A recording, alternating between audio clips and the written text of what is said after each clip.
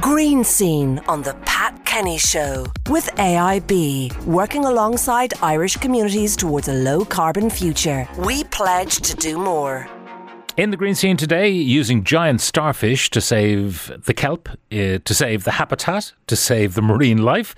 But first, carbon capture for storage in the oceans. And we're joined by Dr. Ruth Freeman, Director of Science for Society at Science Foundation Ireland. Ruth, good morning. Good morning, Pat. The whole idea of reducing carbon dioxide by, we keep burning, keep producing it, but instead of letting it go into the atmosphere, we do something else with it. Exactly. So this idea has been around for a long time, and it is compelling, isn't it? The idea that we can just keep going about our business and burning fossil fuels, but just prevent the carbon from going into the atmosphere. And certainly that is happening at some big plants, and it's growing in speed. So just last year, there were 61 new plants, industrial plants for things like steel making, where there's carbon being captured from the chimneys of those plants. And there's a new project in Europe, actually, where carbon captured in Belgium has been put on boats and taken to the Danish North Sea, and it's actually going to be pumped back into depleted oil wells to put it back under the ocean. In what form are they capturing it? When it's coming out of the stacks of the steel mill? Yeah, so it can be in different forms depending on the temperature, but it is liquid. It is being pumped in these cases, and it's going into these wells, and that's a challenge, of course. And again, this is something environmentalists are very conscious of, because we're pumping 40 billion tonnes of carbon into the atmosphere, and at the moment we're only really sucking thousands of tonnes out with this technology. So it's small. Yeah, and it uses huge amounts of energy. Now, what happens if you pump all this liquid carbon dioxide into a cavern below the sea and somehow it escapes? Yeah, well, that is a concern as well. It's the same, we talk about radioactive waste. If there's tectonic movement or an earthquake or something, how secure is all this carbon under the ocean? And of course, that's only for these niche industrial processes. But the other thing we're thinking about, could we just suck the carbon out of the air? And this is what we call direct air capture. And it's been a really challenging technology because, of course, even though carbon levels are increasing, it's still only a tiny proportion of our atmosphere, less than 0.05%. So again, very expensive and difficult to do. And again, uses lots of energy. So there is a new plant that was opened in 2021 in Iceland. And that's just sucking carbon out of the air. But even that, only a few thousand tonnes. They can use geothermal energy to do that. So it's not burning coal to do it. But now, the idea of taking the carbon dioxide and mixing it with something else to produce a stable chemical which wouldn't be capable of escaping into the air. Yeah, one idea we've talked about before is, could you put it into things like cement and buildings where it would be locked in? Yeah. But still, it's expensive to get it out of the air. But new research this week from scientists in Pennsylvania, they've come up with a new approach which looks a lot more efficient and therefore cheaper. And that's a big issue here because, we don't want to spend all our resources on this technology. We need to also be investing in other things. So this method uses a sorbent, an absorbent, which essentially is like a sponge which sucks the carbon dioxide out of the air. They've tweaked pretty common chemicals that are used. Mm-hmm. They've actually added a sort of copper element into it, which makes it much better at holding the carbon dioxide. And what's interesting is when you rinse the carbon out of the solvent using seawater, you create calcium carbonate, or something that we all know as baking soda. Baking soda. Exactly. And that's solid and therefore can be stored and much more safely. And of course, if you're rinsing it with seawater, you could actually put it back into the ocean. And this is the potential double positive.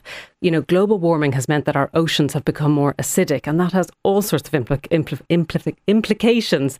But of course, we all know baking soda is alkali. So if we could put that back into the ocean. Deacidify the seas. Deacidify the seas, exactly. More life in the seas, capture more carbon. So we could have a positive feedback loop there. Speaking of life in the seas, the extraordinary up to 24-limbed starfish. Tell me. Well, not a fish. It's a sea star. We call them starfish, but they're actually part of the sea urchin family. But the sunflower sea star is this beautiful 24-limbed creature that we find mostly in the Pacific Ocean. How big? They can get up to a metre. They're huge. And they can move pretty fast, about a metre a minute. That's fast for a starfish. And they sort of look like a mop on a rock if you see them. They have so many feet. But they have not been doing well. There's been an outbreak of a disease called sea star wasting syndrome.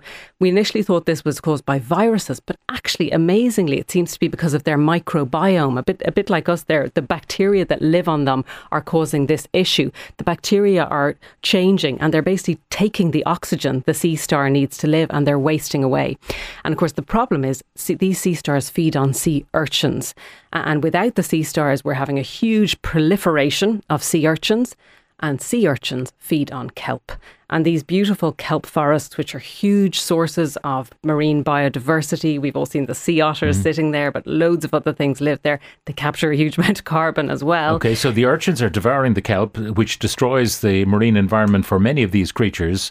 Absolutely. So what's the solution? Well, I mean, yes, so the solution we've come up with is, can we reintroduce these sea stars, healthy sea stars? So there's been amazing research done with healthy sea stars. Can we look at their feeding patterns? We find they're happy to actually eat the slightly emaciated sea urchins that live in these barren kelp deserts, which other animals don't want to touch. So we're now looking to see, can there be a reintroduction programme off the coast of California, bring back these sort of giant star-shaped monsters, get them feeding on the sort of huge areas. And I mean, 95% of the kelp is gone now. So this is a big job for these creatures to do. So they devour the sea urchins. The sea urchins can't devour the kelp in the quantities they did. The kelp recovers, and so to the marine environment. That's the hope. Finally, the idea, I saw a story, Tourism Ireland pauses its long-running global greening campaign. This is where big public buildings are lit up in green for St. Patrick's Day. What do you think? Tokenism? Yeah, I mean, look, an LED light uses very, very little power. I mean, 0.01 of a kilowatt for an hour. So it's not going to be huge energy use. And these things are probably going to be lit up anyway. They could be lit up white normally, stick a few filters on and they go green. What I would love is that we could aim in 15 or 20 years to be really getting the gold star for looking after our own environment. And let's be out there really being a green island. So green will have two meanings. Exactly. Let's be top of the list. St. Patrick's Day, but also the green island. Exactly. In every sense of the word. That would be great. Dr. Ruth Freeman, Director of Science for Society at Science Foundation Ireland, thank you very much. Green Scene on the Pat Kenny Show with AIB, working alongside Irish communities towards a low carbon future. We pledge to do more.